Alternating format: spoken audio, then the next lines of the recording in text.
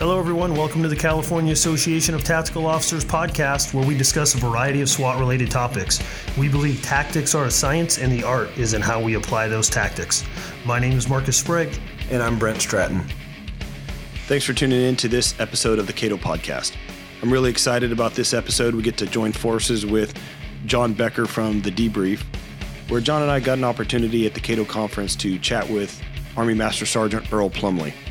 Earl shared his harrowing story surrounding his Congressional Medal of Honor award. There's just a ton of lessons learned there and some great takeaways, and we hope you're able to apply some of those in your own life. Thanks for tuning in.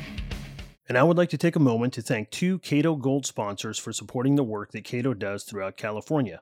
Thank you to NAG Industries and Aardvark Tactical. NAG Industries is a premier provider for a variety of government sales products like Vortex Optics, Garmin, Streamlight, and many other brands.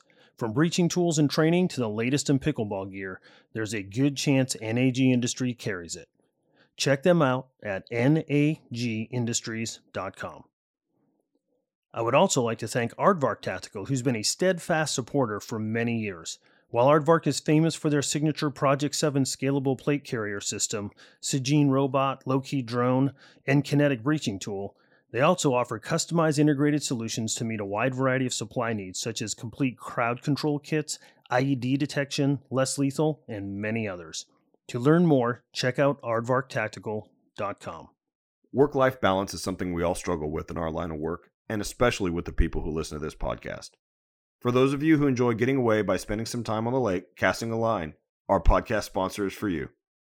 Cope's Tackle and Rod Shop has been in business since 2015 and carries all of your fishing needs. They are veteran-owned and are proud supporters of CATO and are listeners of the CATO podcast. Check out their website at tackleandrod.com, enter discount code CATO at checkout, and get 10% off your purchase and get free shipping on anything over $75. CATO is a nonprofit organization that exists to serve law enforcement so they can train their departments and make their communities safer. One of the ways we do this is through support from businesses like Cope's Tackle and Rod. So consider supporting businesses that support us. This is a very special episode of the Debrief and the CATO podcast. We are at the CATO conference and have the opportunity to sit down with Master Sergeant Earl Plumlee, who is a Congressional Medal of Honor recipient for his actions in Afghanistan. Sitting here today with Brent Stratton. What's up, Jon? How are you, man? It's nice to see you. Glad you're here, buddy. Yeah, it's good to see you too, man. Getting to be spend a little bit of time together at the CATO conference. Absolutely, with a legitimate American hero. My goodness, man, we were lucky that he came to speak with us and to our membership, and I just walked away from his presentation impressed, and we'd done a lot of research on him. I'd watched a lot of his interviews. I'd watched the citation presentation with President Biden, so I felt like I had an understanding of it, but hearing his presentation was moving, insightful, and I loved, obviously the story is compelling, but his thought process and how much he's put into dissecting and understanding what led up to that and his actions and what got him there, what made him successful, that was what was most insightful to me. Yeah, I totally agree. We're very fortunate to have this time with Earl, and hope you all enjoy this interview. Earl, I appreciate you joining us today. We're excited to interview you and kind of hear your story. No, pleasure to be here. Thanks for having me. Why don't we start with, let's go back to the beginning. Talk to me about where your career began. Well, so my career began, I decided to join the military as a junior in high school. I went to the Marine recruiter who laughed at me. I thought I had discovered a glitch in the matrix. I was like, I'll just get out of here, forget high school. And turns out the military knows about that. You have to finish high school before you can join. But he said, go to the National Guard. They will let you join now if you really want to. And which was true. So I joined the National Guard as a junior in high school and had a marvelous time 1 weekend a month, 2 weeks a year throughout my high school career. It was a great way it kept me out of trouble mostly, and I got to go drive a tracked vehicle or a HEMTT, which was what I was doing anyway when, off-roading and playing around, and that's what I did all of high school. But it's not what I was looking for, so as soon as I was able, I went back to the Marine Corps recruiter and signed up for the infantry because the artillery in the National Guard was too easy. but he had a harder job for me. So how long were you in the Marine Corps? I'd have to check exactly, but 9 years and some change. And what was your career arc in the Marine Corps? Started in the infantry? Yeah, I started off in the infantry. Had a great time walking around with stuff on my back, digging holes. I'm still among my friends now. I'm without peer in hole digging. They've never been professionally instructed. I have. But served in the infantry, later became a recon Marine, and ultimately, after 9 years in the Marine Corps, left and joined the Army as a 18 X-ray, which is the entrance program for selection. You go straight to selection. It's a great program if you make it. It's an interesting way to end up in the Army if you don't. And so you obviously made it through selection. Where did you go from there? So I went after selection. I didn't realize that the Q course is a year and a half, 2 years long, depending on the job you pick. I thought it was selection. You do this 30 days of arduous assessment, and then you're in. No, that's just to make sure that you can actually complete the training.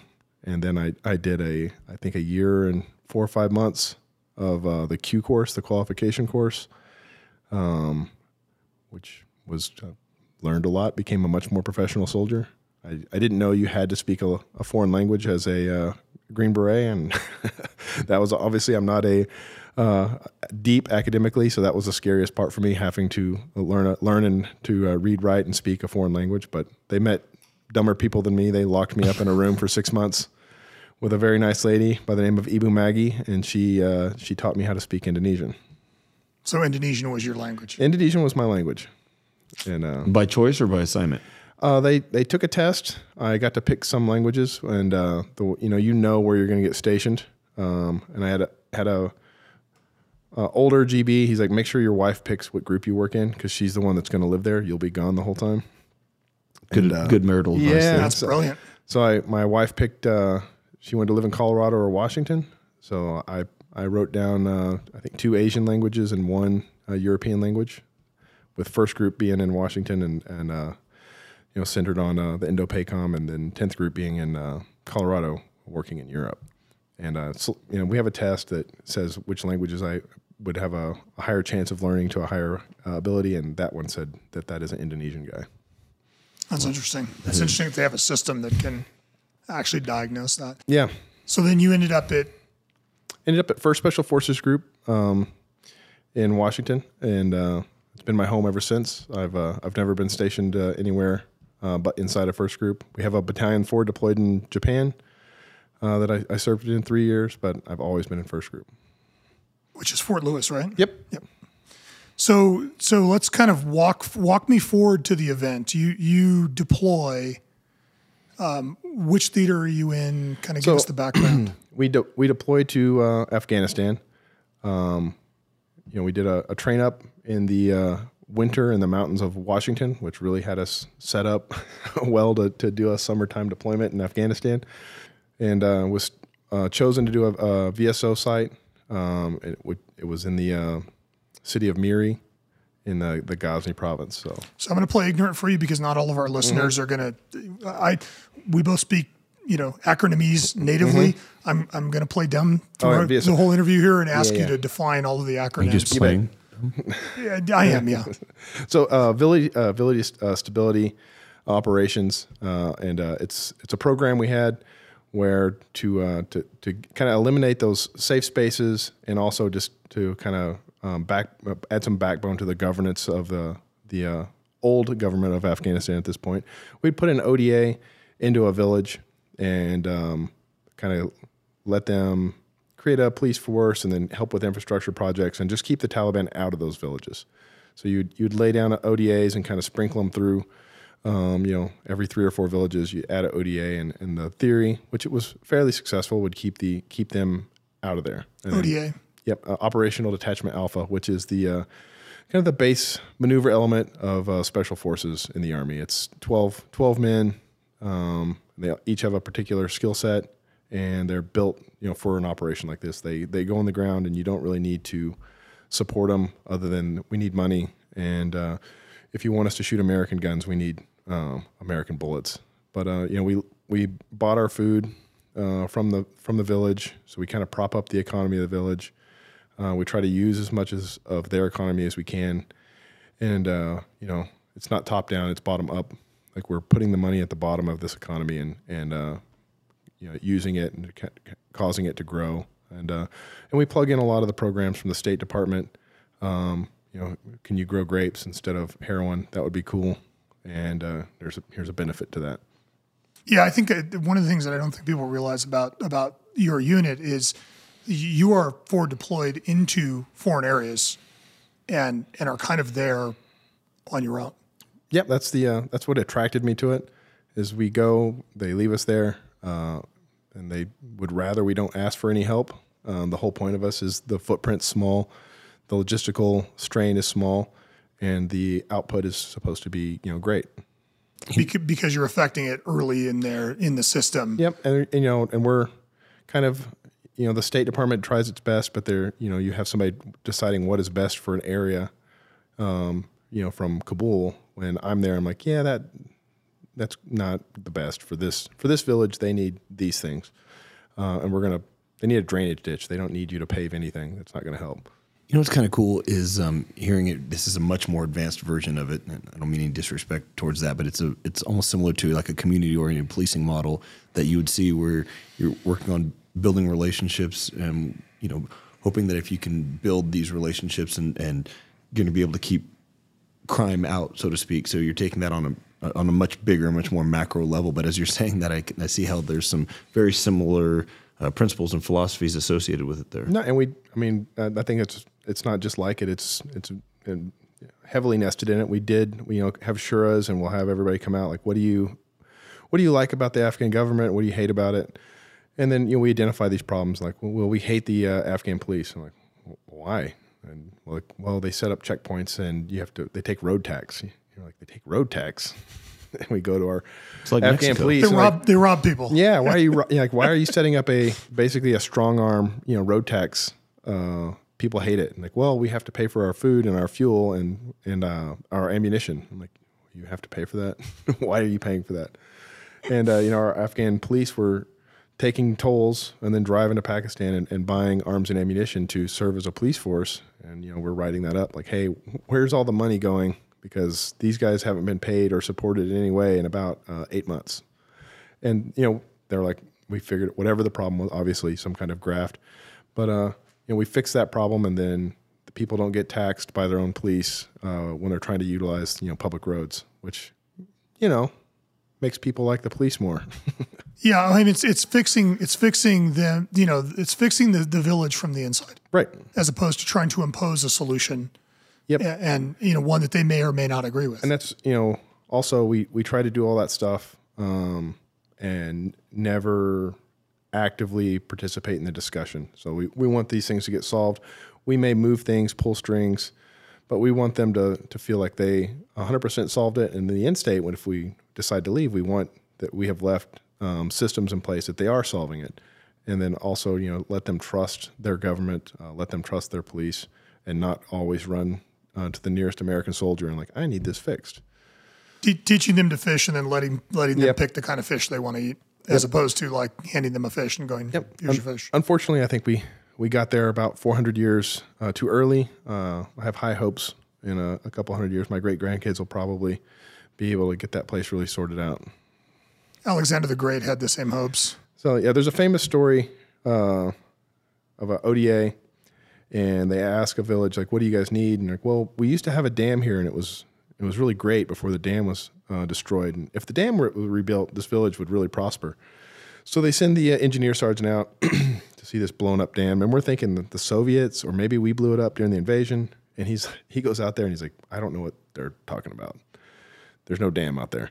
It's like, you could build a dam there, but there's not one. And so we go back and, talk to these guys. And why is there was a dam? When was there a dam? Alexander the Great built the dam. Genghis Khan, as punishment for the Afghan king killing his emissaries, came in and tore everything up. And he tore the dam down, and he broke all the stones into gravel so that they couldn't remake the dam. And so that's how long they've been without a dam.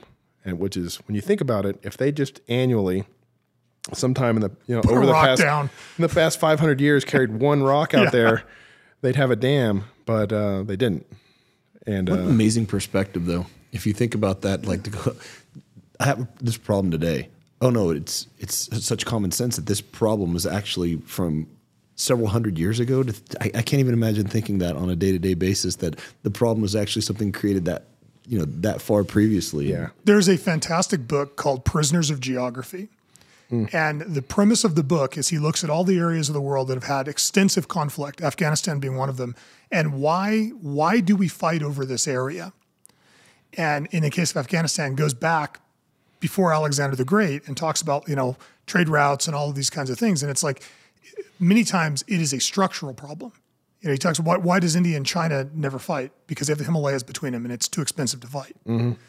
And the chapter on Afghanistan is fascinating because of that very thing. Like, they've got a multi-year, 1,000-year relationship with their village.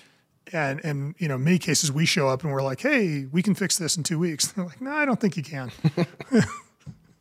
And we don't want you to. Yeah. And we don't like your solution. Yeah. So talk to me.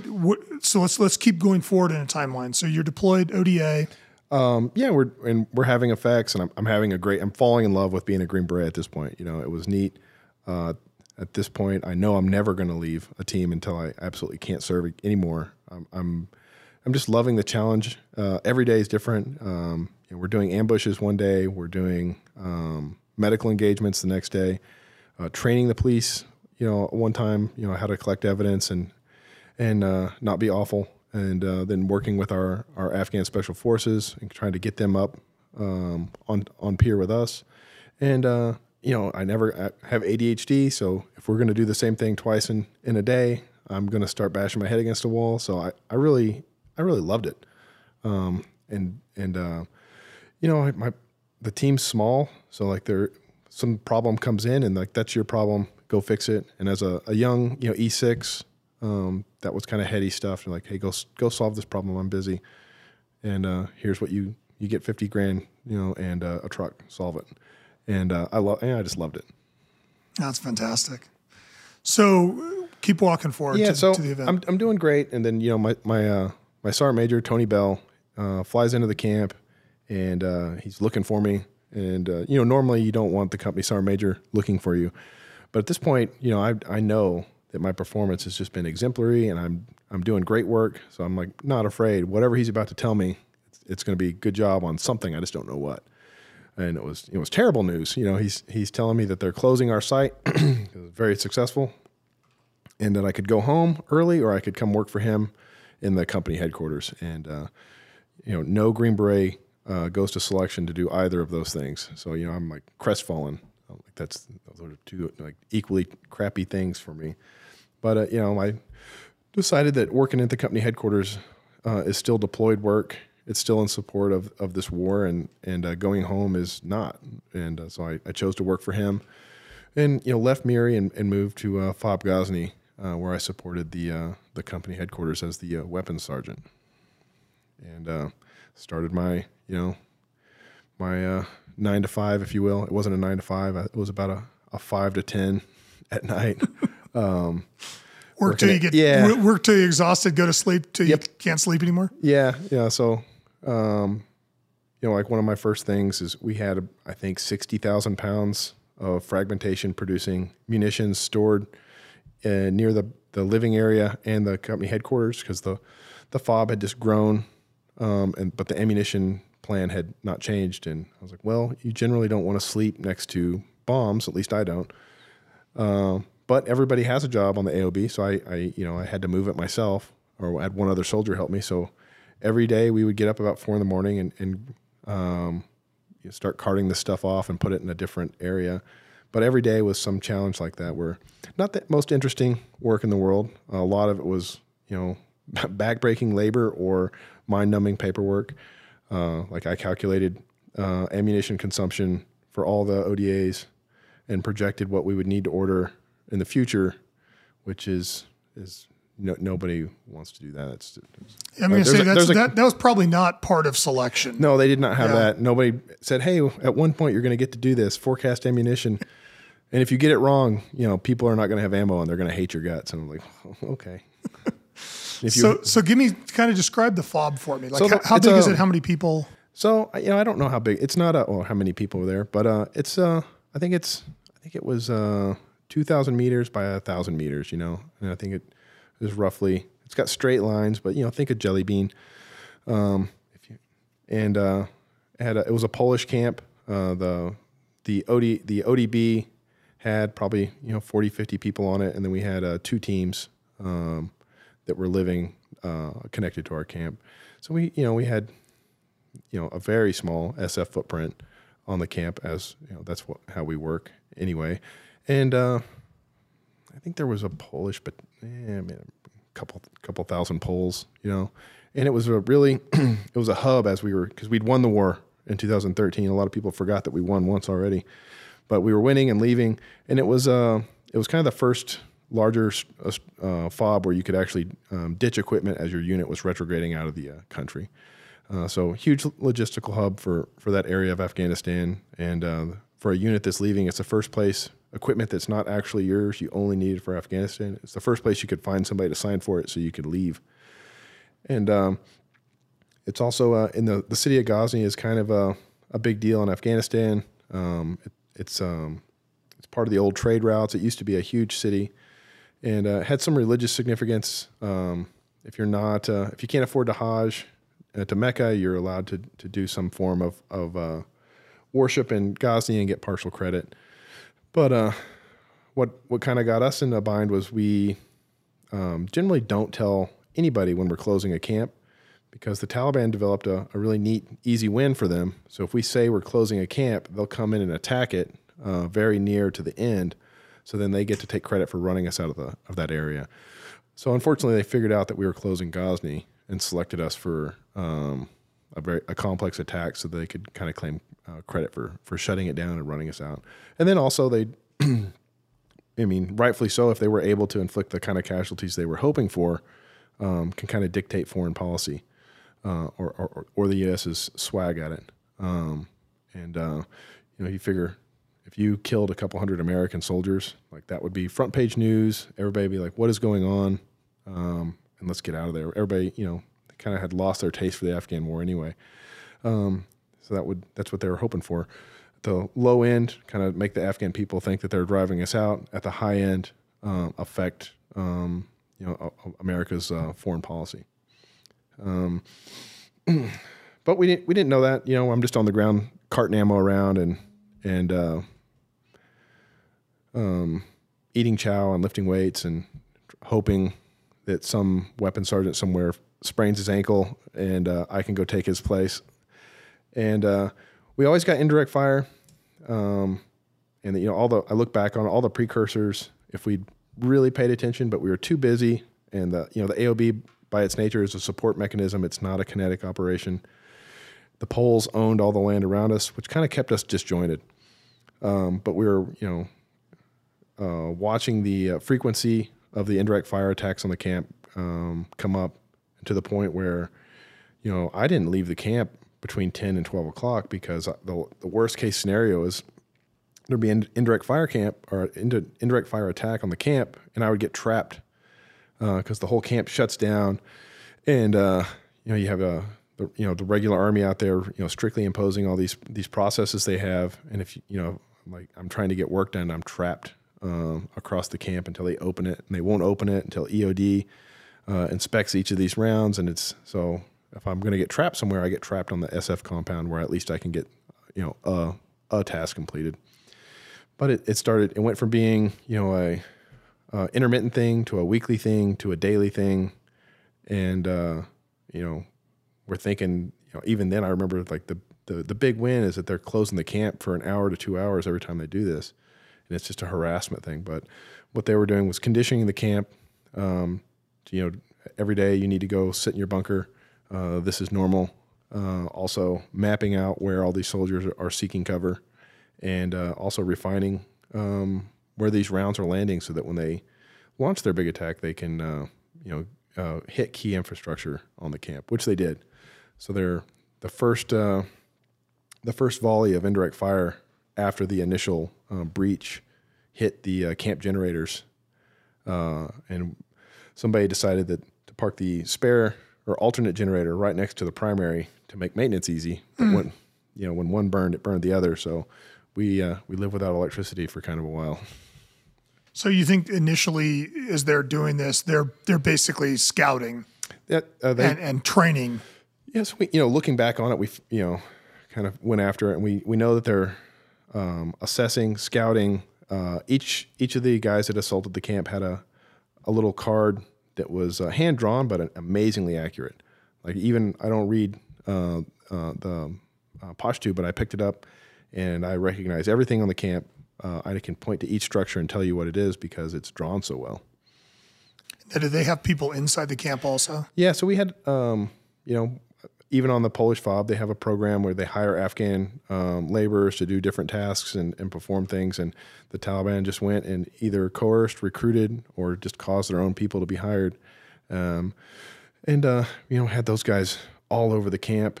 And, we recovered, I think, 5 suicide vests that had been hidden on the camp. Somebody put them on and sweat in them. And then for whatever reason, they didn't receive the signal or see the thing that would cause them to conduct their attack, and they took them off and then just went and rejoined that workforce, which caused everybody to be, nervous wreck for because that guy's still here, and is there any more suicide vests buried on the camp somewhere? Yeah, I mean, so they're basically they're building towards an attack objective and gradually getting more accurate maps, figuring out their fire, figuring out your patterns, figuring out where everything that's critical is, so that when they do kick off the attack, it's all at once. And they, and it was bigger than that because they'd launched some attacks throughout the entire country, and they're getting the critiques and AARs, after action review, and like, what is successful and what is not. So one of the first attacks, they detonated the bomb, and then the guys had to drive down from a safe place, and the lapse between the vehicle-borne explosive device and the little assaulters was too long. So the camp had kind of shrugged off the bomb and was waiting for them and killed them all immediately. And then a second attack, they got much closer, dressed up as Americans. But if you've ever watched any of the Stolen Valor videos, man, if you put your tie clip on wrong, there's a Marine out there somewhere that'll spot it from 200 meters. So nobody was fooled that these guys were American soldiers because they had AK-47s, but their uniforms were wrong and slovenly. So those guys were all instantly neutralized without penetrating the camp very far. So they're like, okay, here's what we're going to do. They staged in a structure very near the camp, dressed up as Afghan army, which worked because when I first saw them, I was like, these guys, I'm a Green Beret. I'm going to put these guys to work. This is my job. Why are they over here anyway? And then they identified themselves as not Afghan army by shooting at me. Which is a pretty clear message. Yeah, it's in the intelligence community. We call it an indicator. Yeah. It's a clue. Yeah, police work, you call it a clue. Yeah. You made a great detective, Earl. So how does talk to me the morning of the event? What happens? So the morning of the event, and one of the reasons I was able to respond as quickly as I had is we, I always make fun of young Earl. He's a real knucklehead, and I pick on him all the time. But we took a picture for the deployment on the AOB, and we're having a change of command, and I went full bore for the picture. I wanted to look amazing, So I had all my equipment, had all my ammunition looking good. My rifle's cleaned up. I have my my sniper rifle, and I took a great photo right before the attack. And I get distracted. So instead of taking my equipment back and putting it up in my room, I went to hang out with a buddy of mine in the med shed and set all that stuff just outside instead of putting it up like a true professional. But it worked out for me. And we're hanging out. Like I said, both of us are kind of bummed out that we're on the AOB, and we can't wait to not be on the AOB. And suddenly we're both on the floor of the med shed, covered in everything that was on his shelves because a 3,500 to 5,000 pound bomb is just detonated about 700 meters from where we're at. Where did they actually detonate the bomb? Was it the gate or? Oh, that's what kind of clued me in immediately that this was going to be different because that is a very common attack. They'll drive a truck bomb or a vehicle bomb into a gate and try to kill the sentries working there. But this one was on on the far end of the camp that's not habitated, and we had a flight line on it. And this is about midway down the flight line. There's a long section of this HESCO wall, and they detonated the bomb back there. And the chances of them, killing anybody are, extremely low. I think there was one guy running down the flight line who lived, apparently. I saw him on a video, but somebody said they knew him and were talking to him. He didn't remember his name for a couple days, but because he was about 200 meters from, this 1,000-pound, multi-1,000-pound bomb, and you can see him just get launched off he's out there running, obviously at the end of his run, kind of going all in, and you just see him get launched like a rag doll off the running trail. So they basically used a 5,000-pound breaching charge. It's I would say flashbang would be more apt. They needed a hole in the wall, which a much smaller device would have built they cleared out 60 meters of 11-foot HESCO wall and left a 20-foot crater under it. It was overkill. A couple 100 pounds would have made what they needed. So I think it was mostly to shock the camp, and also they either by accident or by design, all the alarms go off, everybody runs to their bunkers, and those first few rounds came in and killed the power to the camp. So the camp had two conditions for attack. FOBCOM red, we're getting attacked. Everybody, hit your bunkers and get in there. And then FOBCOM black means everybody come out and fight for your life because the camp's been penetrated. It's possibly it's being overrun, and the Polish command was not able to communicate that down to the guys in the bunkers. So they're riding this attack out in the bunkers, and unbeknownst to them, there's 15 guys wearing suicide vests, sprinting across the airfield, coming to a bunker near you, and up until now, their plan's going perfectly, working out really great. Yeah, because they've created their diversion, they've breached the wall, and now the 15 guys are coming in through that opening. Mm-hmm. And at this time, I'm hearing they had a base of fire set up, which is to machine guns that aren't going to penetrate the camp, but it's to provide suppressing fire, so these guys can worry more about movement than about engaging U.S. forces or Polish forces. And I could hear that, and I was kind of figuring out what we were facing, and jumped in my stuff and started looking for a way to get over to the other side of the camp, which we had a mail clerk out picking up the company's mail, and he was not excited about being out during this. And then as he was coming back on 180 degrees from where this bomb's detonated, we had a hotel that had a good amount of foreign fighters, Afghan fighters, and about 160 of them. Also with machine guns, RPGs, recoilless rifles, and mortars. And, after the bomb detonated, nobody's really moving except for him. And they wanted something to shoot at, and he was the guy. So he was super pumped not to be out there anymore. So the 160, they're friendlies, or they're... No, this is the attack was going great until then, but we surmised that they meant to penetrate the camp on at least 3 sides. And there's probably more fighters, but these guys are sitting in this hotel, just firing into the camp. And there was another truck, a 20,000-pound charge, and the fuel pump went out on it, and the driver just got out and walked away. But it broke down, I think, less than a mile from the camp. So we're kind of thinking those guys were supposed to create space at the gate, because these guys are firing directly into the front gate. This truck's supposed to pull in as far into the camp as he can and detonate, and then these guys will leave the hotel and kind of hit the camp. Got it. But that didn't happen. They, didn't do proper maintenance on their vehicles, so they wasted. Yeah, their whole operation was ruined by a fuel pump. Right. Yeah. Fortunately. Yeah, fortunately, because as I tell the story, I'm like, if they'd had one more Girl Scout, I'd have been in trouble, because I was down to my pocket knife by the time it was over. But anyway, that's, I'm not unaware at this, other than, we get into a truck, me and my 2 buddies, and we pull out of the camp, and I'm like, well, I'm in charge of security for the SF camp. I already decided I'm going to go get in a fight, but I'm going to lock this gate. because we had a big gate, and I'm like, you guys pull through, I'll lock this gate. And, that's going to be at least I didn't leave the gate unlocked and somebody just ran in here until these guys mount the towers. Because I can kind of see the AOB shaking it off and everybody's doing what they're supposed to. Anyway, the truck parks out on the street and they start taking fire. And, I slip through a little foot gate. And by the time I get to the truck, Drew and Nate are pretty excited that we need to go somewhere else.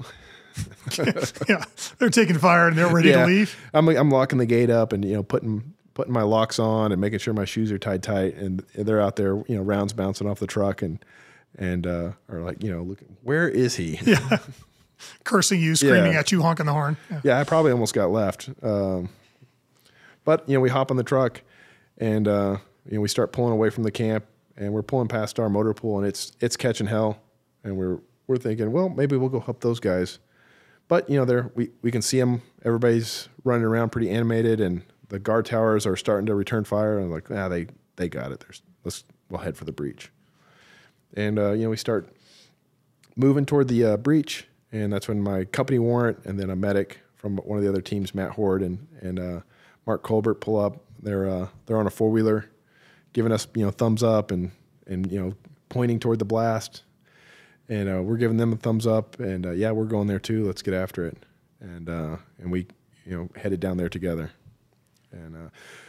And it started off with us in the front, and I kind of get to the airfield, and we start slowing down. Kind of thinking about dismounting at this point. And as they pull past us, they start catching hell. I could see them getting hit, and I could see rounds impacting around them.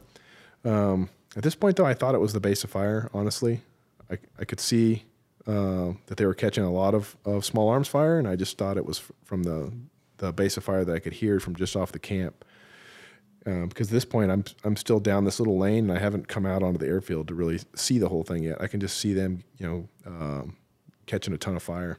So at this point, you think it's still external fire? Because not internal fire. Not internal, because we got there so fast.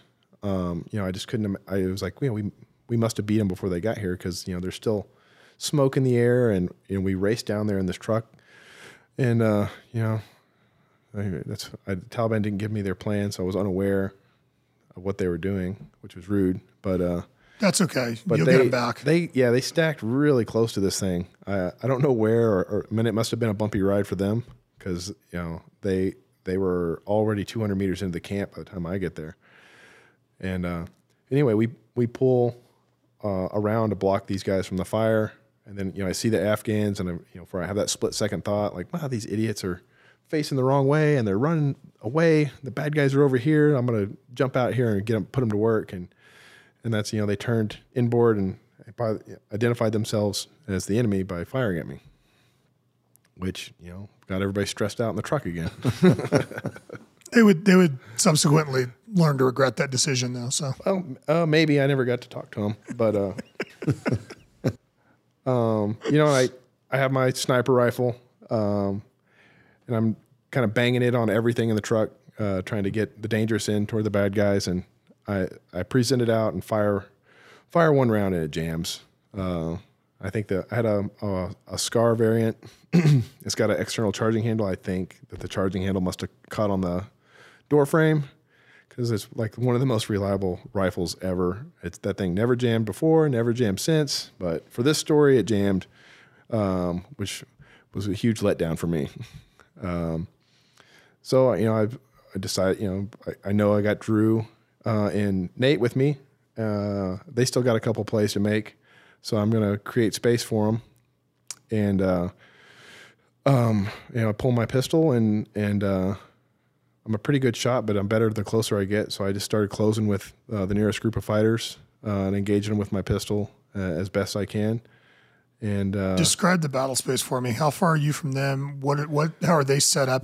They're set up. How many are there? There's, like I think back, I don't think all 15 of them were there. I think there's probably 9, maybe 12 were there. But they were a semicircle around us, so they were all the way. The trucks kind of started the turn. There's guys all the way out to the left shooting into the driver's window, and they come all the way around to my front and slightly to my rear, shooting into my window. So they were spread out, closing towards you guys when you encounter them. So they had this particular lane was the only way to access the main thoroughfare through the camp off the airfield, and they had it marked on their little cards. So we didn't know what they were trying to do until later, which they had to get past us to meet their intent. They had to get past us and get down this lane, because right behind us down this little lane is all the bunkers where all the soldiers who are seeking cover from this indirect fire. They're all in these little bunkers that are set up and down the street. As best we can tell, they all had 20 hand grenades, a lot of 40 millimeter grenades for their underbarreled grenade launchers, and about 20 rifle magazines, which is kind of a lot in Taliban equipping. And we figure they're supposed to hit these bunkers, throw grenades in them, shoot grenades in them, and then ultimately, obviously detonate their suicide vest at some point, and kind of work down these. And everybody has a different guess of how that would have worked out, but it would have been fairly successful, I think. Especially, a lone guy, somebody probably would have killed him, but operating in a team like that, they'd be able to suppress a target and have a guy sprint and run and dive into the bunker, which was a tactic they later used on me. But at this point, I dismount with my pistol. I start engaging as Drew can. I think they had a plan that if somebody got wounded, they would detonate their vest. Because I put 2 rounds in this guy's rifle, and he kind of came off of his gun. And then we do a training. If somebody's wearing a vest, I didn't know it was a suicide vest, but we go for the pelvic girdle, and I was like, oh yeah, I'm doing this wrong. And I dropped down to his pelvis and fired around and turned the strings off. The doll dropped. And also I'm super close to him now, and they haven't hit me yet, and I'm obviously getting effects as I transition back and forth to each of these guys. And give me distance, like what do you think you're? The nearest guy was probably 7 meters, and the furthest was probably 15. So we're right. I can tell that they washed today because I don't smell too much BO. That's close. That's pretty close. And close enough. I remember seeing expressions. I know when I got a hit because I'm looking at this guy's face, and I can see that what I just did hurt. And I remember being agitated, frustrated, and so we're close. But now I've covered that distance, and I honestly didn't think I was going to make it that far. So I didn't have a great after plan. So I was kind of like, holy shit, what the hell did just happen? How did they not hit me?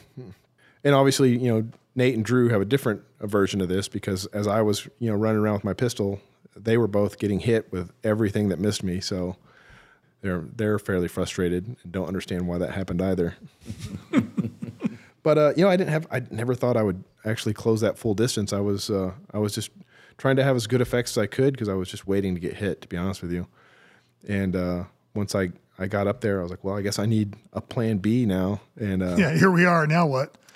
And I grabbed a lot of stuff, but I didn't grab my gun belt. So I was carrying a concealed pistol, and I only had 1 magazine for it. And I call it my combat purse. I have a purse, and I keep lots of hand grenades and spare mags in it. But when I jumped out of the truck, it's in the floorboard of the truck, which I didn't bring the truck with me, so now I didn't have that. But I had a hand grenade. It's the next best thing I had on my vest, so I pulled that out and popped the spoon and tossed it, and just blind luck, I hit that fighter I'd hit in the hips, and he's just laying there still. Everybody, all the guys behind him saw that grenade and just got way much further away, which was the plan.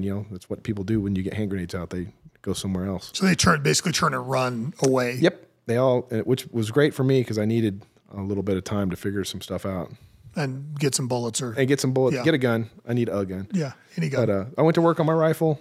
We have the drill, and I locked the bolt to the rear and stripped that magazine out and did my 3 little piggies, and the rounds fell out right away. Thankfully, it wasn't a bad jam, or I probably wouldn't have made it again. And then put a fresh mag in and was back in the fight. The grenade detonated, which is, the guy did have a suicide vest on. His is the only vest that didn't detonate, is the guy I killed with a hand grenade. Just one of those weird. The one guy that was actually exposed to an explosive device, his vest didn't detonate. Yeah. Because, everybody else we were shooting, their vests were detonating. And I was like, how did the grenade guy not blow up? But it did kill him, so we didn't have to worry about him anymore. And then, I'm sitting there, going, you don't see that every day. And I start hearing, pop, pop, pop. And I can hear, thump, thump, thump behind me. And I remember ever since I was a recon Marine, I hate, I sound like Anakin, but I hate sand. And there's sand running down the back of my neck. And I look off and I can see, to my rear and left, there's a guy in the prone with a sling supported prone position, just laying them in on me. And he's going for a headshot at like 100 meters. And he just had a bad zero and threw like 5 rounds into the wall, just not in me. Now I knew exactly, I have a 100 meter zero on my gun. This guy is at like 100 meters because it's where we do our wind sprints for PT in the morning. So I dropped to a knee and I held on the notch of his throat and pulled the trigger, and he instantly, vaporized off the earth. He was gone, which surprised me. I was not ready for that. Yeah, you're expecting him to be shot. Yeah. And I guess his vest detonates. It took me a minute because we had Polish tanks, so I thought maybe a tank had come up and just decided to crush this one dude with the gun. Yeah. But I started looking around and they're not there, and it dawned on me that I had hit a suicide vest with a sniper rifle, and great, I have bucket list is complete. I've now done every sniper's dream shot. Shot a guy in a suicide vest and detonated the vest. Yeah, recommend it. Doing that much further away if you can. 100 meters is still kind of close. Whatever their vests were made of, I think the other thing is that they had a very hot explosive in it with not enough shrapnel. So, later as I get exposed to these vests, it was painful. But, I never got hit by any fragmentation of any substance other than one piece of brass from an AK got blown out of a vest and hit my arm. But, it didn't, unless I get a bad sunburn, there's not even a scar. Amazing. So, okay, Drew has an opposite story. So he caught every piece of frag on the battlefield, ruined a couple tattoos. So, that's my side. His got a different story. Everybody's got a different perspective on how things unfold. He's like, they were great vests. Every time one went off, I got hit with something. But at this point, I can hear everybody kind of screaming behind me. I'm at this corner, so I don't want to go back to where they're at because these guys will just be right on top of us. And I'm not going to, I didn't know that they were just down there waiting for me. I thought maybe they were trying to run down to the airfield where the aircraft are stored and start destroying aircraft. So I'm going to go after them, and I'll stay engaged as far away as I can is, my rough plan. And I know, like, whoever is not out of the fight, they're coming, and they're going to hear me. I'm throwing grenades and I'm shooting my rifle. The rest of the guys I came with are going to get down here any minute. Cavalry's on the way.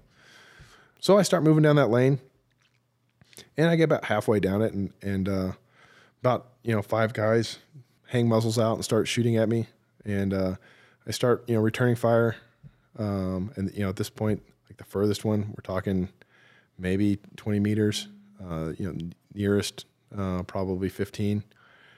But really close if you have a 5x25 scope. So I'm luckily I had a red dot on it on a 45 offset, so I'm trying to use that. I'm shooting at them, and every time I put my rifle, they're doing whack-a-mole stuff, so they'll pull back, and somebody else is shooting at me. So I'm trying to transition back and forth, and so they're ducking behind cover. Oh yeah, they were using cover well, and even the guys who were exposing, they're using the Sealand containers and the Humvees and the boxes. They're using it really nicely.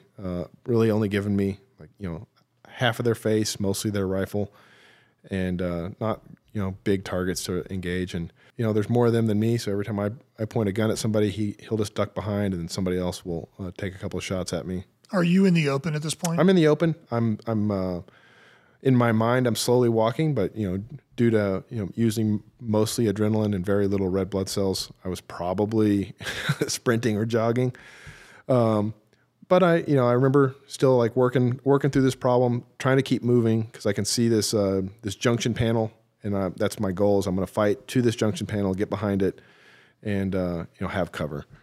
And but anyway, I'm most of the way to that junction panel, and my rifle ran dry. I just tried to do a speed reload right there in the middle of them. Not optimal, but my pistol is empty, and my grenades are gone. And anyway, as soon as I dumped that magazine, the nearest fighter to me slung his rifle, sprinted toward me. The classic screamed "Allah Akbar." And at this point, I know what's going down, but well practiced. I don't really have to think about this. I got the gun reloaded. Felt like he was hanging off the end of the muzzle, but he was probably 7-10 meters away, and fired a few rounds and struck his vest and detonated it. And I think the junction panel ate most of the frag. The blast, kind of blew me out from behind there, off to my side. I wasn't out, confused. I was trying to figure out. I was very comfortable for whatever reason, but I just remember kind of laying there, and I was like, "Why is there so much gravel in my bed?" You can hear that, pop, pop, pop of rifle fire. And there's another fighter has left cover, and he's looking over his sights. He's got his gun like super low in his chest, and he's just looking, right at my face, firing his rifle, and all his rounds are landing about a foot low because he wanted to take it all in, I guess. He was watching himself be successful. Yeah. And anyway, I jerked my rifle up and just hammered away at him and folded him up. He's the same distance. He's probably at that 10 to 12 meter line. And I must have hit him, 5 or 6 times because I was really getting after it, being aggressive on the trigger. Yeah. He's closing on you. Yeah. You're trying to make him stop closing on you. It was an emotional event for both of us. And, I get back to my feet and go back to that whack-a-mole thing I'm doing, just shooting at everybody that's got a head on their shoulders. When I ran out of ammo again. And so this time I'm like, I'm not going to do the race again. That was lame.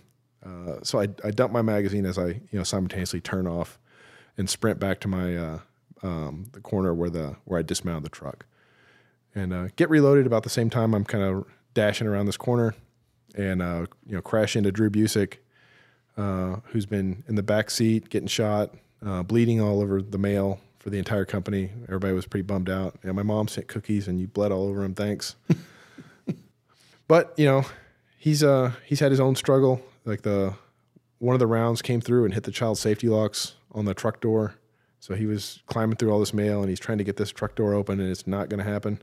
Oh God! So he's trapped in the back of the car with the child safety locks. Yeah, and then Nate. That's literally like a bad dream. Yeah. And Nate's driving. He got hit, and we call it the nuclear karate chop. He got hit, and he had a stainless steel windlass on a tourniquet that he had up on his the collar of his gear, and a round has hit it, and he thought he got shot through the neck. So when I dismounted the vehicle, he jammed the truck into reverse and did a reverse 180 out of there. So when Drew finally got out of the truck, I guess he was confused about which way is this truck facing now. Because he had done the cool James Rockford J-turn. Yeah. But Drew, he saw me run down that alley, so he came running for me. Nate left the vehicle. They got super lucky on their shot placement for killing the truck. They shot the battery terminals and the alternator, so the truck was and the child safety lock. And the child safety lock. 3 for 3. Yeah. Missed me. At this point, Nate's still in pretty good shape. I think Drew caught 3 or 4 rounds, but most of them hit a truck door, a truck seat, so they came through as more like Chinese throwing stars. So it really looked like he just got in a knife fight. It's not that bad. He'll disagree because he's had some very nice tattoos that are ruined at this point, so he's pretty upset about it. I think it's reasonable to be. Yeah, nobody wants to put in all that time and effort, and then now it's just this weird flayed open thing. Well, and plus nobody wants to get hit with frag. Oh yeah, or that's rounds. True. Yeah. But he saw me run down the alley, so he's coming. Like I thought, like I knew he would. Somebody's coming, and we crashed into each other, and I was like, "Hey, I know where they're at. Let's go get them." And he's like, "Yeah, let's go get them." So at this time now it's 2 people. That's a team. We're doing some teamwork. He's on the far left of the lane. I'm on the far right. We're moving down. Nobody's really shooting at us, but it's indirect fire still landing on the camp. This base of fire is still shooting. So I don't mean to make it sound like it was a peaceful walk. It's still, if Spielberg was filming, we got plenty of stuff going on to make it exciting. And he's looking like he's going to step over this last guy I shot, and this guy is like smoking, there's a little bit of smoke coming off of him, and I remember telling Drew, I was like, stay away from the bodies.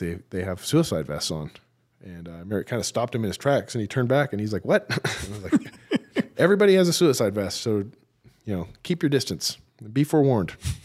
Yeah, which is he's kind of paused there. I'm kind of edging toward this damn junction panel again. It's the only cover in this little lane. Everything else is a open thoroughfare, and it's all these CLAN containers. So there's nothing really to hide behind. You say junction panel, you mean like an electrical box? It's a gigantic electrical box. It's where all the big 2-inch cable from the generators comes in here, and it gets dispersed out. Got it.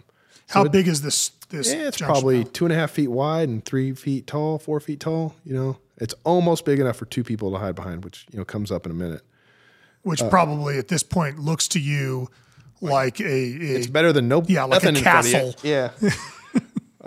Pretty funny, the rounds that had come through it, because it wouldn't stop a bullet, but it would hit those big heavy cables, and since they were aiming at me, it would turn the bullet 30, 40 degrees.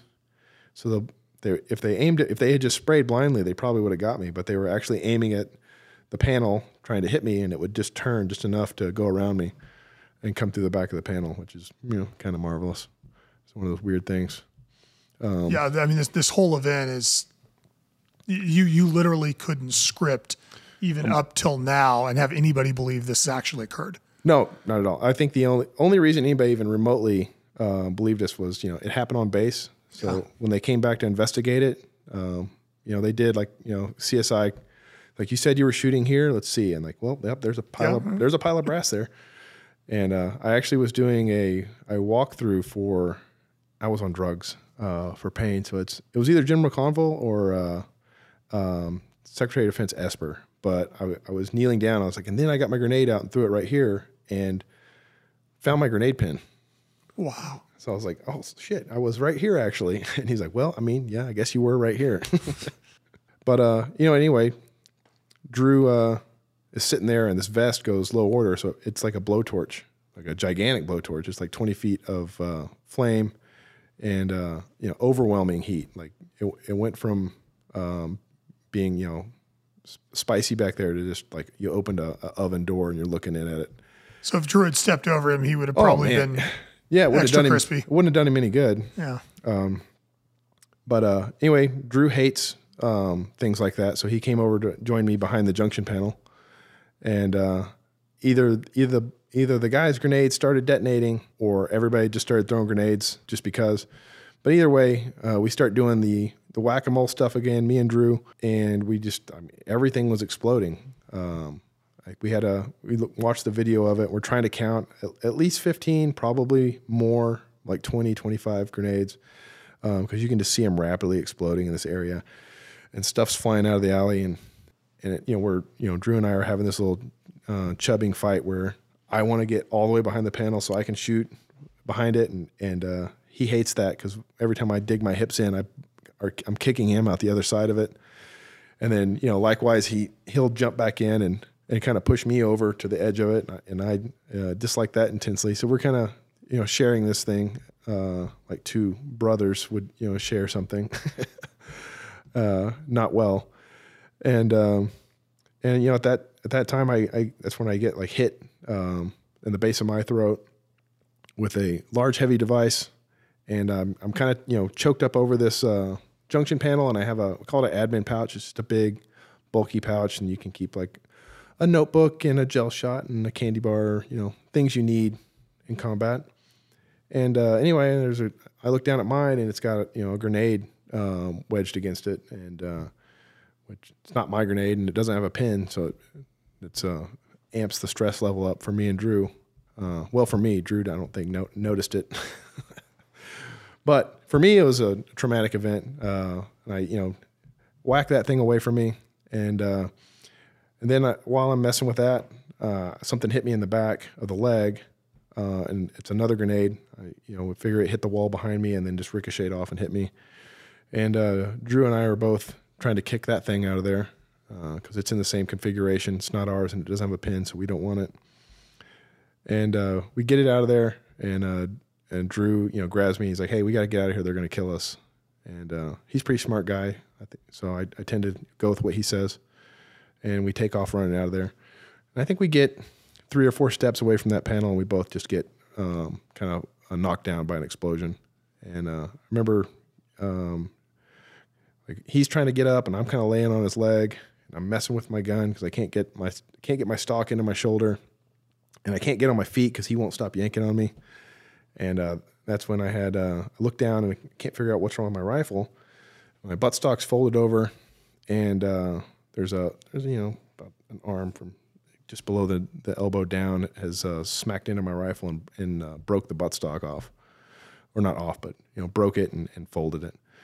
And you say an arm, you mean like literally physically somebody's arm? Yep, just somebody's arm. So, and I think he might have reached across his vest and detonated his vest and then sent an arm missile at me, or maybe it was just laying out there because after the battle there was body parts everywhere, like you find when a bunch of guys get together and detonate suicide vests. That's all that's left is the extremities mostly. Pieces, yeah. Yeah. But so the blast that knocks you down is him setting off his suicide vest. Well, probably it could have been a grenade. Also, maybe there was an arm on the ground and the grenade just, who knows. But there was stuff exploding, a lot of it. And anyway, we get up. Drew helps me to my feet, and we end up back around this corner again. And that's where we see Mark Colbert because, I remember seeing him falling. I haven't seen him at this point. I haven't even heard him, and he's usually the guy that would be driving it. I'm trying to figure out where, like, I'm thinking that he's either dead or grievously wounded, which I guess he was grievously wounded. He got shot through the butt. He says it was the upper thigh, but I was in the hospital when he got treated. It's definitely butt meat,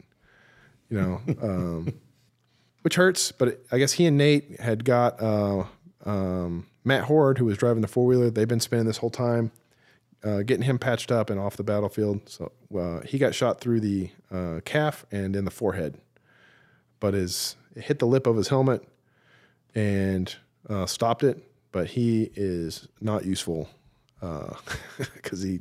Yeah, when an AK round hits a ballistic helmet that's not designed to stop an AK round, it does tend to pass some kinetic energy through. Yeah, that's what he said.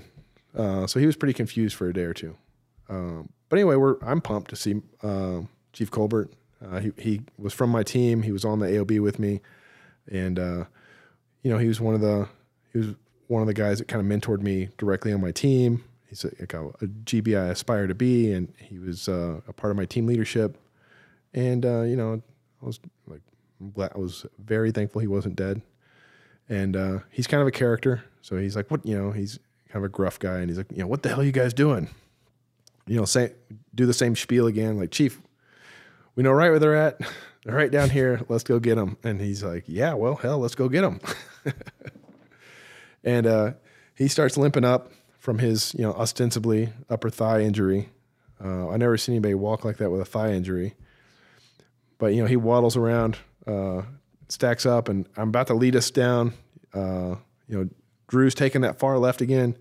I'm on this corner. You can't have a good war story without a Navy SEAL. So we had one Navy SEAL showed up. It was a Lieutenant Turnipseed. He's stacked up with Drew. I'm trying to reload my rifle.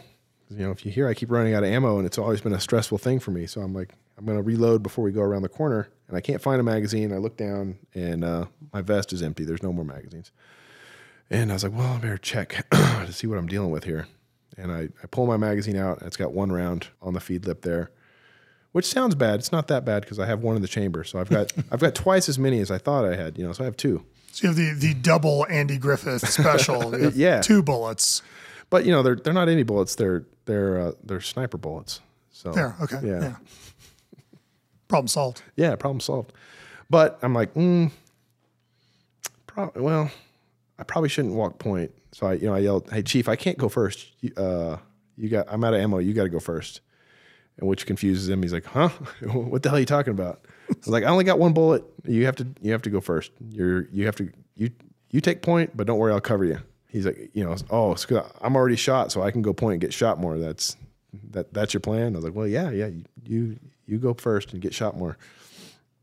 But yeah, he rolls in front of me, and we start to kind of push down this alley. It's at this time that a soldier from the 10th Mountain, Mike Ollis, he has run all the way across the camp. He's heard this gunfight the whole time. I guess he was in the MWR with his guys. Didn't have any equipment. He just had his rifle and 130 round mag and a can-do attitude. But he's run about 1,100 meters, I think.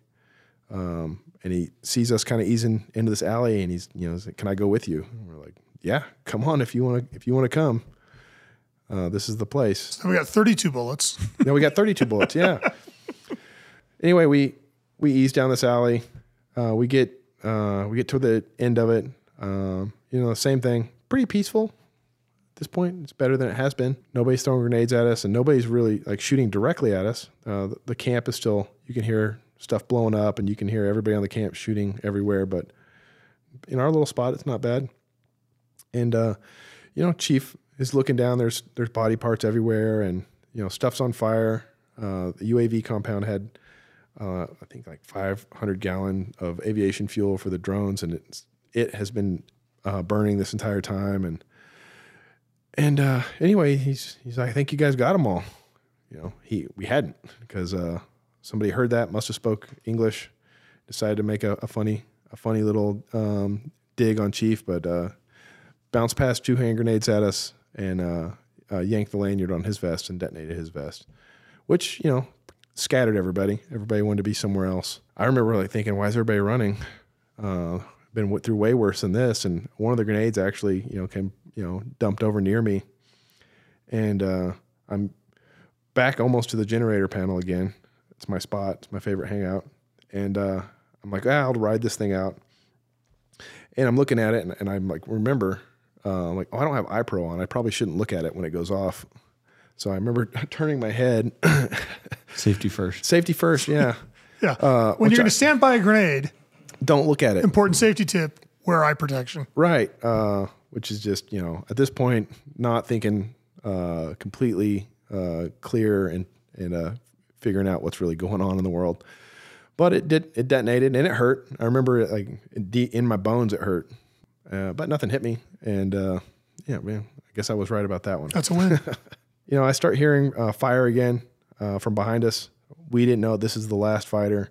Has run all the way around. He's shooting the guys up in the back of this thing. I guess he hit Mike, and he hit this Polish lieutenant. His name escapes me at the moment. But they're both catching hell and returning fire. I fire my last 2 bullets, and Drew fired a few rounds at him. And either we hit his vest and detonated him, or we hit him and then he is detonated his vest. Either way, his vest detonates, and it blew Mike Ollis from where he was, kind of toward the end of the lane where we started, most of the distance to me. How far do you think that is? It probably blew him probably, and he was right, choked up against this guy, so he pretty much tamped that charge. And at this point, I have no ammunition. I got my pocket knife out, and I'm kind of dancing around with this knife.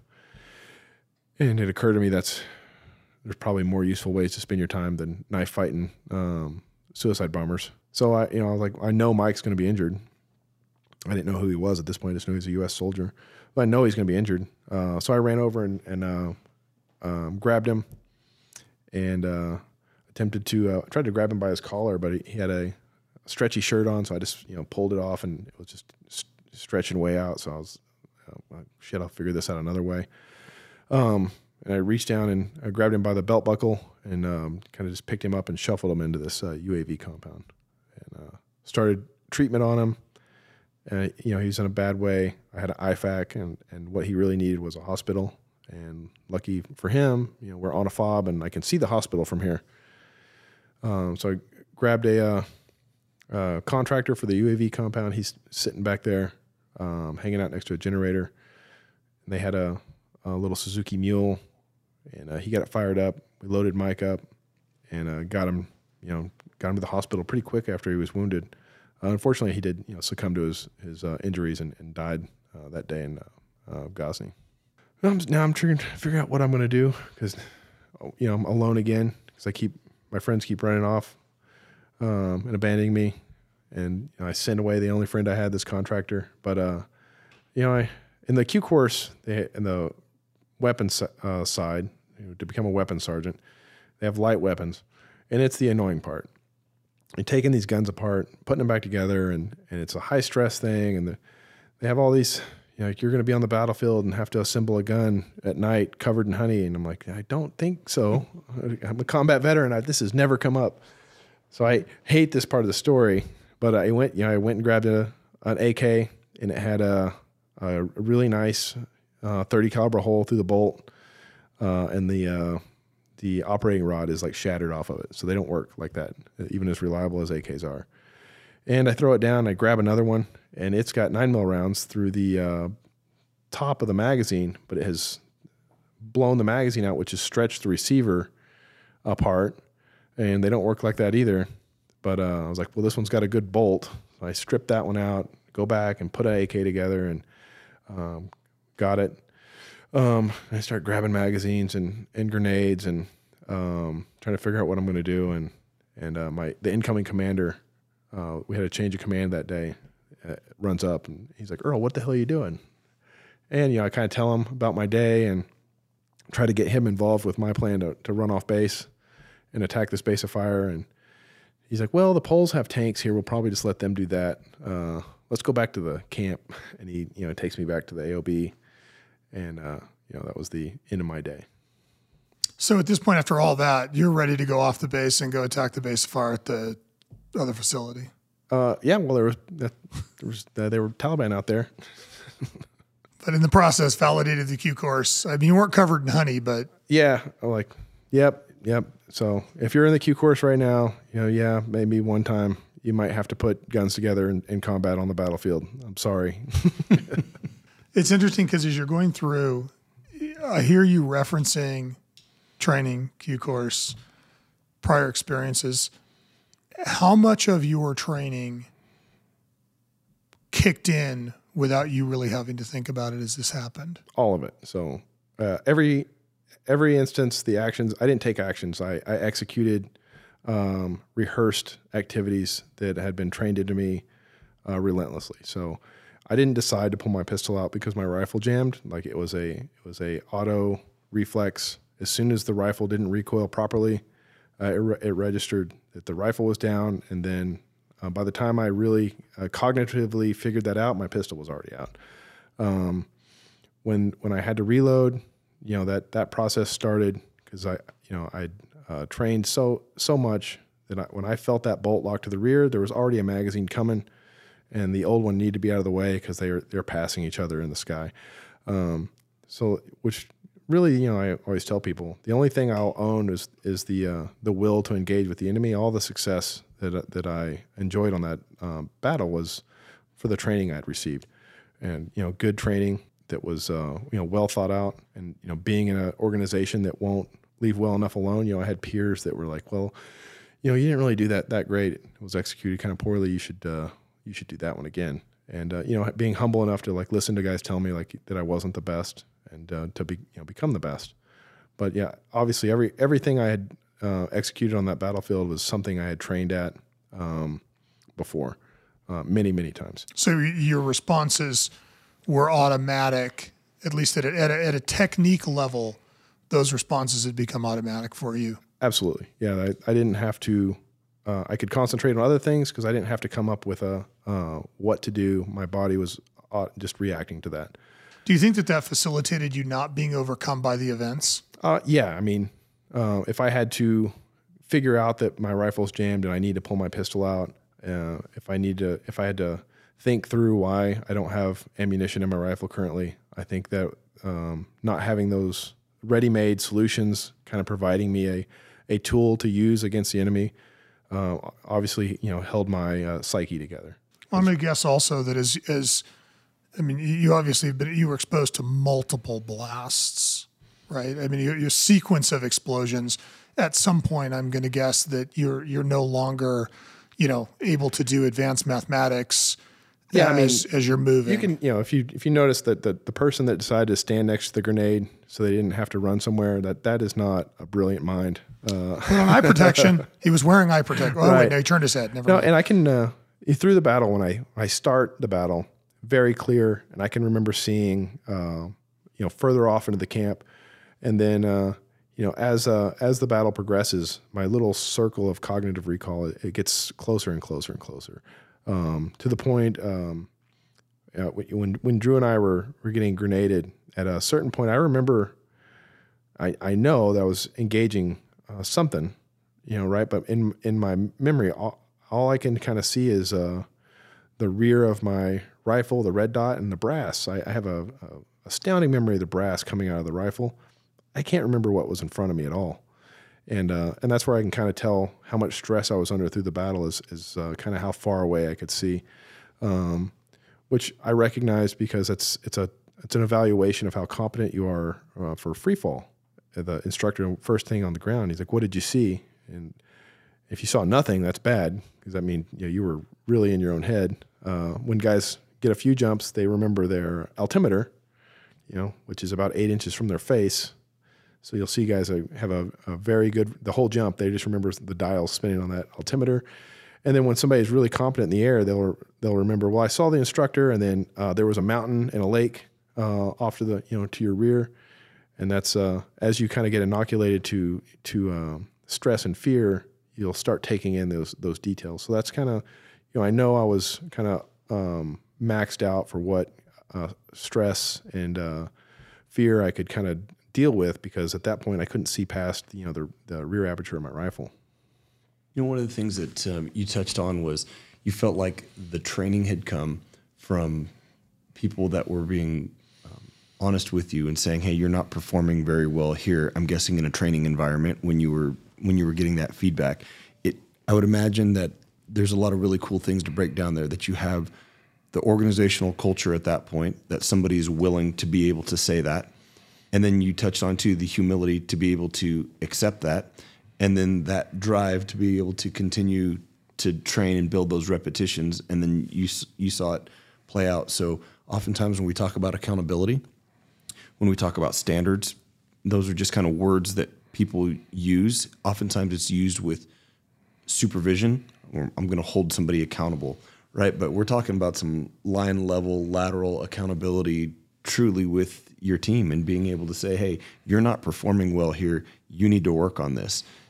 And I could see a lot of people shutting down, and nobody wants to work on the things that they're not good at. Yeah, it's not comfortable to embrace weakness. Right. I would rather obviously go out and just nail the things I'm really good at. So to take stock and look in the mirror and be like, well, I'm going to throw myself on the altar of humble pie and go and fail at this until I'm good at it is a hard thing to do.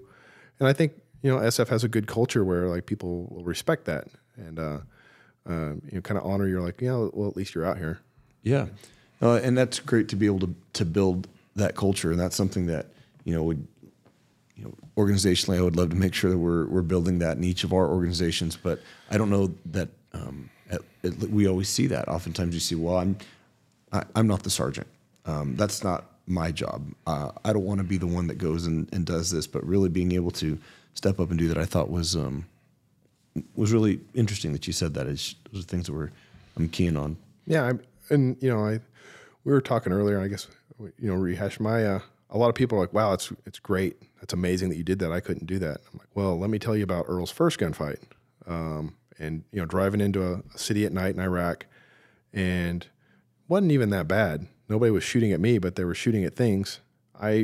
Luckily, Browning makes a very sturdy gun, because I was trying to pull that thing off the truck, and get sitting so low in the truck that I couldn't see anything. If I'd had to react, there's no doubt in my mind I would not have. I was wanting to be anywhere else, but then that gun truck, and but I had some really good leaders, and I think that are noticing that I was kind of down here thinking about myself, wishing I'd gone to law school.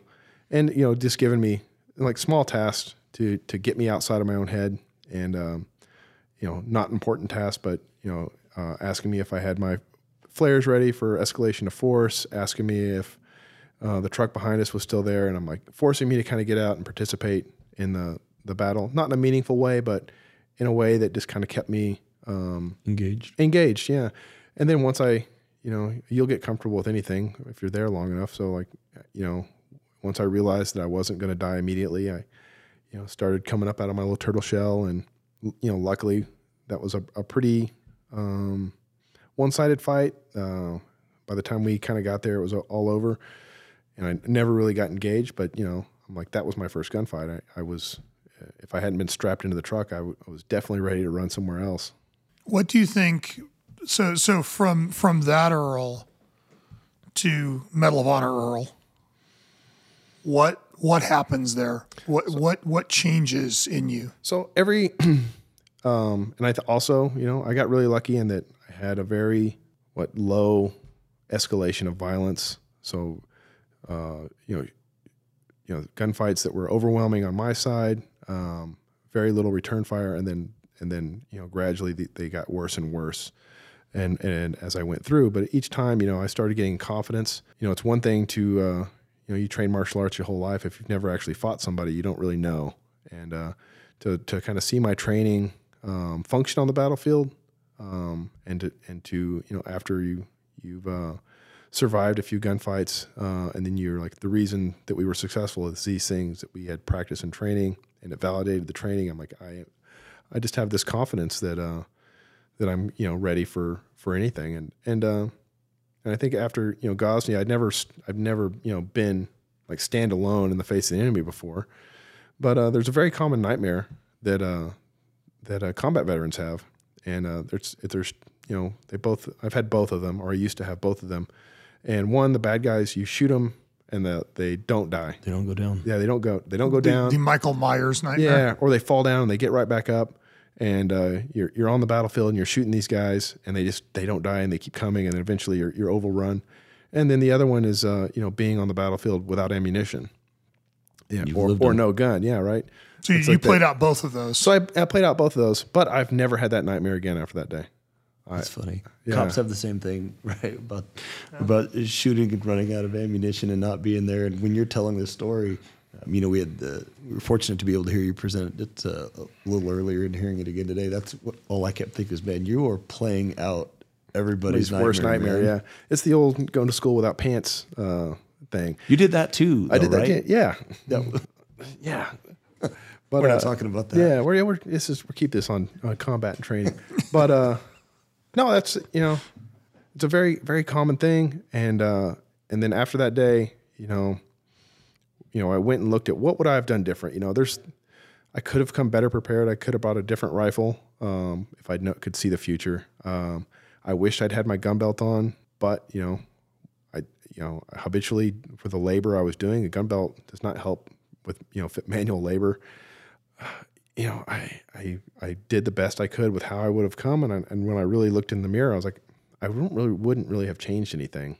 I still think the fight I anticipated, having to shoot way off the camp, or being asked to support another team, the sniper rifle kind of lended itself to like being that thing, and then surviving that battle. And I would say strictly off of the training and then the tactics that I've been taught, gave me like a really high level of confidence.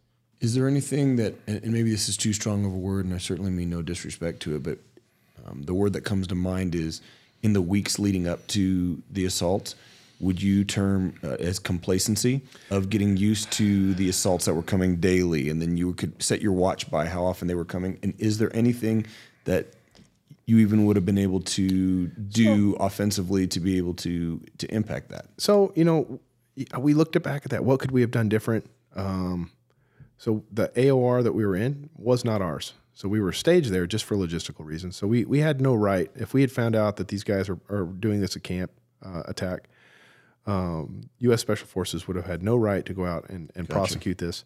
And nor would we ever waste any of our time trying to solve that mystery, because we have a coalition partner, the Poles, that's theirs.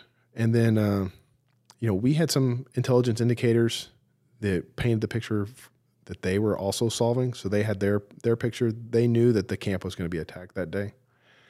They didn't know it was going to be a spectacular attack. They sent a 2-man sniper team to the hotel to what they thought stop a team from emplacing either a recoilless rifle or a rocket or some sort. And that was their big plan, because they had kind of picked up some intelligence that there would be an attack. Obviously, they underestimated it vastly. And on the other hand, we knew that somewhere in that quarter of Afghanistan, there was going to be a spectacular FOB attack, because we could see them sucking up all this support to support it. Like the a 20,000 pound bomb, and then 2 5,000 pound bombs. That's a vast amount of explosives. So we could see them gathering this stuff up, the munitions that they were moving around. We knew there was going to be a spectacular attempt. And I guess if we'd ever sat down and just disregarded the other work we'd been given, we might have figured that out. But we had no cause to do it. We were doing our job in our areas of Afghanistan, and they were running theirs. And I think it's just one of those. The battlefields are messy, and the enemy gets a chance to kill you. You can mitigate it as best as you want, but at the end of the day, they get a vote in how the battles go. Yeah, it's like a suspect gets a vote. Yeah. So from a lessons learned standpoint and things that you think are actionable for other units, looking back at this, you talk about stress inoculation. Mm-hmm. How would you now, on the heels of this, explain to other people building stress inoculation, and how did this event change the way that you viewed that? So I had always been trained in a manner that was stressful, and that's different. As you get older and more competent, the stress is different. So as a young private, it just takes a sergeant yelling at him, and that's stressful. That causes a ton of problems for him. And then for like my operators, the closest thing I can get is to physically fatigue them. It's very common before we do a stress shoot, have a guy run a mile in his gear. And then I also like pepper spray and tasers, because even if somebody thinks that there's a chance that they're going to get tased, you'll see them act in a very different manner, especially if they've been tased once before. So you'll unexpectedly tase them. Well, I'll tell them that, hey, we're doing training today, and somebody's getting tased. Could be you, could be somebody else. Whoever shoots the lowest score gets tased today. That's always a fun one. But it's one of those things. I find that when somebody's physically exhausted, like to the point of muscle failure, that closely mimics their combat performance, because in combat, different processes are taking place, but a lot of them, the racing heart from all the adrenaline's in your system, the fear, and just the that preponderance of emotions that are coming in, you get the same physical performance from just like running a guy ragged. That's how good he is. So if you think on any given day at 50 meters, I'm very competent with a pistol. I can just beat a 10 ring to death. But somebody stands down there with one bullet and they're going to shoot it back. That's a tough shot for me. I'm a high level performer. So you think, you look at statistics, they bleed that out, that these gunfights will happen inside of 10 feet, and 2 guys will wail away at each other and shoot 7-8 rounds, and there's one hit, and they weren't very good in the first place, and then once those eyes dilate, keeping the front sight post clear is nearly impossible, and and the best you can do is kind of hope for that process to line up once. And you look at I think people like Wyatt Earp and Doc Holliday, very fascinating characters, because they weren't exceptionally fast gunfighters, and they weren't exceptionally well known for their competency with a firearm. But what they did possess was either very probably sociopaths. They just didn't get rattled, and they would hold the gun out, use the front sight post, and line up a shot and take it. You have to be able to get out of your own head, kind of master your body, and apply the fundamentals like your life depended on it, because for this story it does, and make those hits. And for training, if you're not completely stressed out in one manner or the other, you're not really training. You're just practicing. You're just practicing. You're not training for an actual scenario. You're just you're out farting around a little bit. It's interesting because you talk about two complementary things. One is absolutely fundamentally drilling the basics, right? And being able to execute those basics under a high stress situation. The other thing that you're talking about is the culture of the unit that is accountability to one another and to the unit itself to constantly attack your weaknesses and to create a culture of driving towards perfection. It strikes me that those two kind of came together for you. Yeah, and even as a Force Recon Marine, that was the same culture. Actually, probably more rabid. That place is very aggressive with it, and to be there, have your peers demand perfection of you, and then to have relevant, well thought out training, and then to be a professional yourself. I mean, you can't help but end up with something pretty special at the end of that. It seems though that it's very easy to decide that you've mastered the basics. And it's very easy to avoid uncomfortability in interpersonal relationships because, I know Earl isn't practicing this, but I don't want to have the awkward conversation. How do you prevent that from occurring in a unit? I think, it's always going to be uncomfortable at first. And then it's the manner that it's delivered, and you can tell, if somebody's picking at you in a malicious manner, that's how it comes off. But if somebody is being humble and hey, the stopwatch doesn't lie, the target doesn't lie, you're not doing well. And I think I know what's wrong. Maybe they're trying to help you. Maybe they can't. If it's a peer, a lot of times they're like, I can do this, but I'm not there where I can teach you. I'm just telling you you're not there.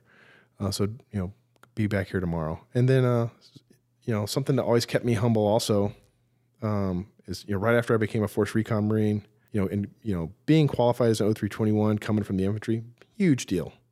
I got airborne wings. I've been to SEER school, and I walk in, and my first team sergeant, Pat Sterling, he sat me down. The whole team's gone, and he's lauding my accomplishments. And he's like, you graduated ARS. I'm like, yeah. And he's like, SEER and jump school, it's a big deal. And I was like, yeah, my head's this big. And he's like, that's the bare minimum to even walk through that door. It's like, you are the bare minimum I will even accept that I'm comes in here and drinks water in my presence. So so now what are you going to do? Why should I keep you? And for me, that was man, he took the wind right out of my sails. And I was like, yeah, why am I going to be here? And I was like, okay, so I'm not special anymore. I was special before I walked in this door, and now I have to hold myself to a higher standard. And I'm looking at the unit to see what guys are good at that I'm not. And it's everything. And I just rapidly attack that. And I think that conversation kind of stopped me because it's a two-way street. You need somebody to be bold enough to tell you you're not meeting the standard, and then you got to be humble enough to take that. And don't take it as a personal attack. You're not good. Get good. It's interesting that one of the things that you said is that you talked about stopwatches and scores and things that are objectively measurable. Do you think it's essential that you are driving objective standards that then, because if I say, well, I don't like the way you sing, that's a difficult thing. No. It's very subjective. But if I go, hey, it took you 45 seconds, it's supposed to take you 15. That's an easy one because if you don't know that, you're not trying very hard. But there's other things, especially for how you're giving commands to a room. Especially the job we have, they have the sleepovers. You'll go into a room and sometimes it'll be empty, and sometimes there'll be 30, 40 guys in there, and we're okay, rehearsing these commands. And you're like, hey, that's not intimidating. I don't feel like you're owning the room. I think the way you're delivering it, I feel like is inviting violence. And then you got the other guy that's way over the top. And I'm like, hey, you're screaming like a maniac. That's almost as bad as this weakness. You're kind of adding a stress to the room. We don't need them panicking that we're going to murder them all. We want them to understand that we are in command of the situation competently, and that's have that conversation. How you're standing, you look scared. that's not like, I didn't feel intimidated. I felt like you were intimidated. And, and most of the time people's body language is, they are like, well, I was intimidated. It was terrifying. But like, okay, well, don't stand like that, stand, like this is how you were looking, and subjective things, like that. Like, and I can tell, like, when somebody's placing an explosive, how confident they are. They can lie to me. They can even, like, yep, I nailed it. It went off, but you're sitting there messing with it, and your hands are doing the like, I don't know what to do with my hand stuff, and I'm like, you need to rehearse this more, because obviously you got it right this one time, but I know, and that you were nervous, like, to a huge extent. Like, let's go practice that until you're not nervous. And I mean, you can lie about it, like, well, it's because it was cold, that's why, and I'm like, well, I don't, maybe you're the only one that knows, but that looked dumb to me. So it's just a constant drive towards excellence in everything. In everything, yeah. Why, I don't think anybody wants to write a book about how I did pretty good at some stuff, and nobody's going to read that. Like, Tiger Woods gets to write a book. He nailed it. So why wouldn't you want to master these things? And especially, in the military and law enforcement community, like, not only does your own life hang in the balance, somebody else's life hangs in the balance. And that was always been my kind of thing. My before you go off the battlefield, you could get killed. That's bad. But if you get somebody killed, especially somebody you care about because you didn't want to train hard, and you got to carry that forever. And I've seen that eat at people, either because it's true or because they think it's true. So, I also decided that at the end of the day, when I go to bed at night, I'm going to go to bed fine, because when my friends do get killed, I know that there was nothing else I could have done. I gave everything on the battlefield. I gave everything in training, and this is the profession we're in, and that's just what happens. And if you can't say that, you're just putting yourself up for one bad event to ruin 2 lives. So initially you were given a Silver Star, which was then upgraded to the Congressional Medal of Honor, which is obviously the highest honor that our nation bestows upon warriors. What does the Medal of Honor mean to you? I haven't really figured that out yet. I've always admired Medal of Honor recipients. I've read their stories my entire career, even before I joined the military. I've always been just profoundly interested in, like, those types of men. Like, this situation was so bad, and then he rose to this occasion. It's just always fascinated me. So to be honored with it myself, I don't know what it means to me. I think for me, obviously, to be honored by the nation was a profound thing. But I think what really affected me the most was my peers. When men like Tony Bell and Mark Colbert are giving me accolades and telling me that I exceeded the standard. And those are guys I always, drove to myself to emulate, to be half as good of, and to have them, there when it happened, clapping and at me was huge. You're having your heroes worship you is a huge paradigm shift. That's very uncomfortable.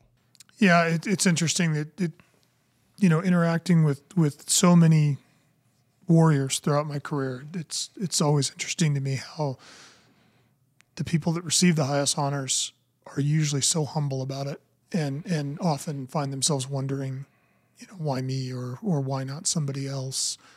It's almost like it takes that humility to reach the level that you were able to reach. Yeah, I think probably. Yeah. But it's hard not to be humble when I wasn't the best gunfighter that was there. I was the best gunfighter that didn't get shot in the first 5 seconds of the battle. So like for me to like, I was the only person that could have accomplished those tasks is not true. Drew and Mark Colbert were, equally proficient at those things. And, it's like the only reason that I was able to be, receive those accolades is because I didn't get shot right away. They did. And no doubt in my mind that if those had been reversed, if I'd gotten hit right away, Drew would have stepped in and filled that breach, or Chief would have shaken that off and been the guy, and to receive that award. I know that's true. But I think also you had to be able to rise to the occasion, and you were. Yep. sink to a high level of training. I didn't rise to the occasion. I luckily I had a high bar set for me that I grasped onto. As the everything was kind of falling apart, like I had a really strong foundation, better than theirs. I love telling soldiers, you're not as good as me, but your training is the best and it's relevant. So if you have to go on the battlefield, go on with your head up high and that confidence that you are going to be the best man on the battlefield. I think that's a unique thing that we get to say as Americans, that whatever room I am, I'm probably the best at this thing. One of the things, Earl, outside of everything that we've talked about today and doing research and reading about you, is one of the things that was that I saw included in your bio was that you put a lot in there about your family. And my perspective is that of all the great things that you have done professionally, and some of the great things that you bring to the table, humility-wise, I really liked reading things that spliced into your professional accomplishments in your career. You outlined, this is when I met my wife. This is where she's from. This is when we got married. This is when my daughter was born. This is when my son was born. And seeing those things in there, I really appreciated that about you. I would imagine, never having served, I don't know this for a fact, but I do see a lot of similarities in the people that I know from the military community as well as in the law enforcement community. And there's a lot of guys who really get it right professionally. There's a lot of guys who might get it right personally, and there's not a lot of guys that can build both in there. And Jon and I have a mutual friend in Sid Hale, and I touched on him this morning, and some of the things that he taught me about where some of those things line up for both is really something that's changed my life. It's driven me to be a better person.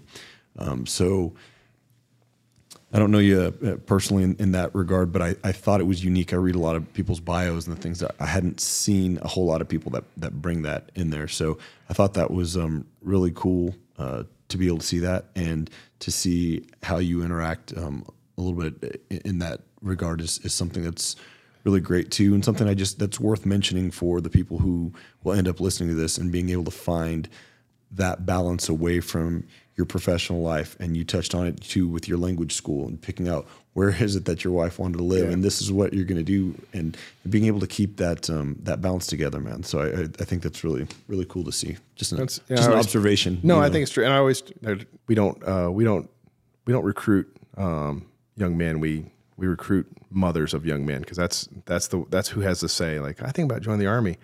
If the mom's not convinced it's a good idea, they're not coming. And then, by keeping a guy, like, most of the time he wants to stay. If his wife doesn't think it's worth it, or if she feels like the paradigm is way out of whack, where the work is not of value enough to explain why he's not home, you're going to lose that guy. And and I've taken my wife right to the edge several times. She's not shy, so she's like, hey, this is like, I signed up for adversity, but this is not it. And I have to go and find that work-life balance and turn it back a notch. It's good. It's a good thing to learn. One last question.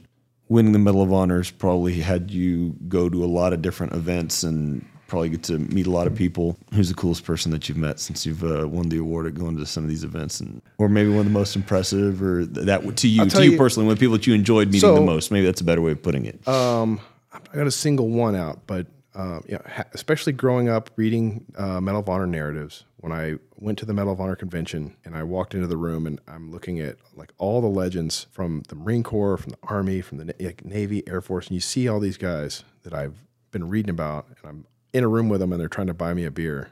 That was pretty cool. Yeah. Yeah, it's a very unique club.